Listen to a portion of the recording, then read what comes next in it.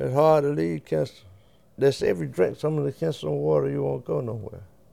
It seemed like a quiet town, but so much happened. One time, Kinston was just like a little New York.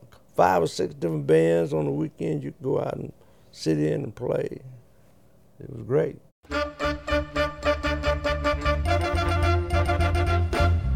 That's Dick Knight, a professional musician, retired school teacher, and 2018 North Carolina Heritage Award recipient.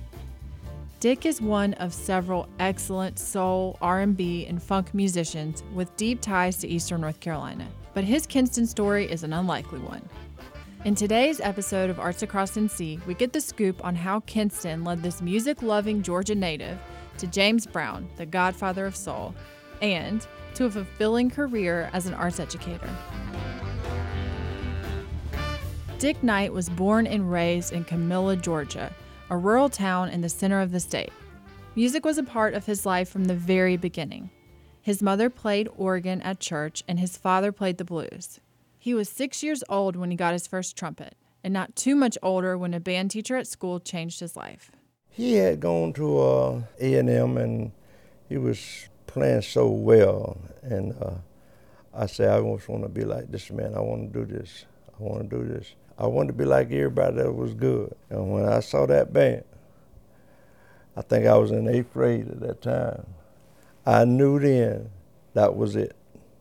I wanted to be a professional trumpet player and a band teacher. So it wasn't a question about it. Florida A&M was home to the crown jewel of college marching bands, and Dick set his mind to being a part of it. He was only 16 when he graduated from high school and traveled to Tallahassee to audition for the legendary program. When I went there, they had 30 members in the trumpet section, and it's about 100 freshmen trying to get in that school, about 100 trumpet players. We had to go 2 weeks before the school opened, and they had 5 slots available, and so we had to do what we had to do, and they selected 5 out of the 100, and I was in the 5. 3 years later, Dick graduated with a degree in music. His department's job placement program identified 2 jobs for new graduates in North Carolina, one in Kinston and one in Farmville. Dick and a friend flipped a coin to see where they each would go, and as luck would have it, he ended up in Kinston. He took a job as a band teacher at Savannah High School, and he was only 19 years old when he showed up for his first day of work. He will be the first to tell you that he had no idea what he was in for. When I came to Kinston, I wanted the band at Savannah where I taught to be just like Florida A&M. And at the time, I came up here, the band room was upstairs in the gym, in the shower room. My principal, whose name was Rufus Flanagan, he said, well, I'm going to send for the band members. So the band members came over. There was about 17, 18, and they played for me. When I heard that sound, I said, oh, is this really it? Do I have to live with this now? I didn't have a bicycle, a car, nothing. If I had a car, I think I would have gone back to Florida at that time. But anyway, I sat down with him and explained. He said, well, you're in the real world now. You know, you wanted a job, you got it, and we expect you to build a band program. So that's what I did. As luck would have it, Dick quickly fell into a community of ambitious, active musicians like himself. He became friends with the likes of Melvin and Maceo Parker, who later became influential members of the James Brown Band, and Nat Jones, a fellow band teacher at a neighboring school who left Kinston a few months after Dick arrived. Next thing I heard of Nat, he was in New York. He was the band leader for James Brown. So he called me. He called me on a Wednesday. He said, Dick Knight, do you want to be the first trumpet player for James Brown? I said, yeah, but I don't have any money. At that time, we got paid once a month. He said, I said, plus I don't know whether my principal and my superintendent would release me. He said, well, find out. He said, I'll call you back tomorrow. He said, I want you to be at the Apollo Theater at 4 o'clock Friday evening, and the job is yours if you want it. So I talked to the principal, and I told him what I wanted to do. And he carried me the next morning to the superintendent, and they released me. And that Friday evening at 4 o'clock, I was knocking on the back door of Apollo.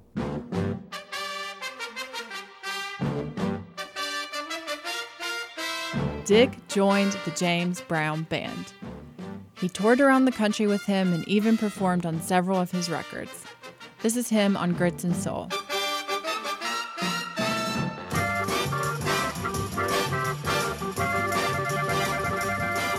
Dick even went on tour with Otis Redding, but life on the road wasn't all it was cracked up to be. And if you recall from the top of the show, Dick had always dreamt of being a professional musician and a band teacher.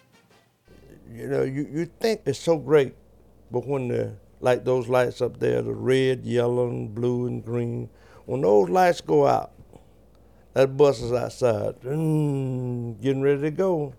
And you better be on it or you're going to get left. And all the, the admiration, all the stuff that people thought was going on, the lights go out, then you back to reality. It's all dead. So it was a great experience to do that. But it means a lot to come home and get in your bed every night and work with Shirley. And your reward, my reward wasn't like money. It's just like now, a lot of kids say, oh, that's Mr. Knight. I don't even recognize who they are, some of them. You taught me in high school. You did this, you did that. And I feel so good about it. That's my reward. So Dick returned to teaching, and he taught for 47 years, many of them in Miami, Florida. He moved back to Kinston in 1998, where he taught elementary school and middle school until 2007 when he officially retired.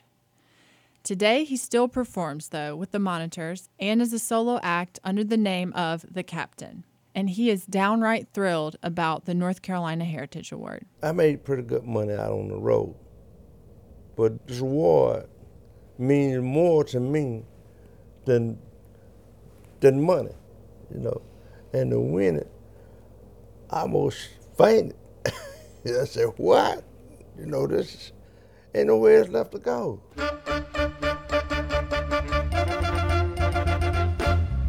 That is it for today, but I have some great news.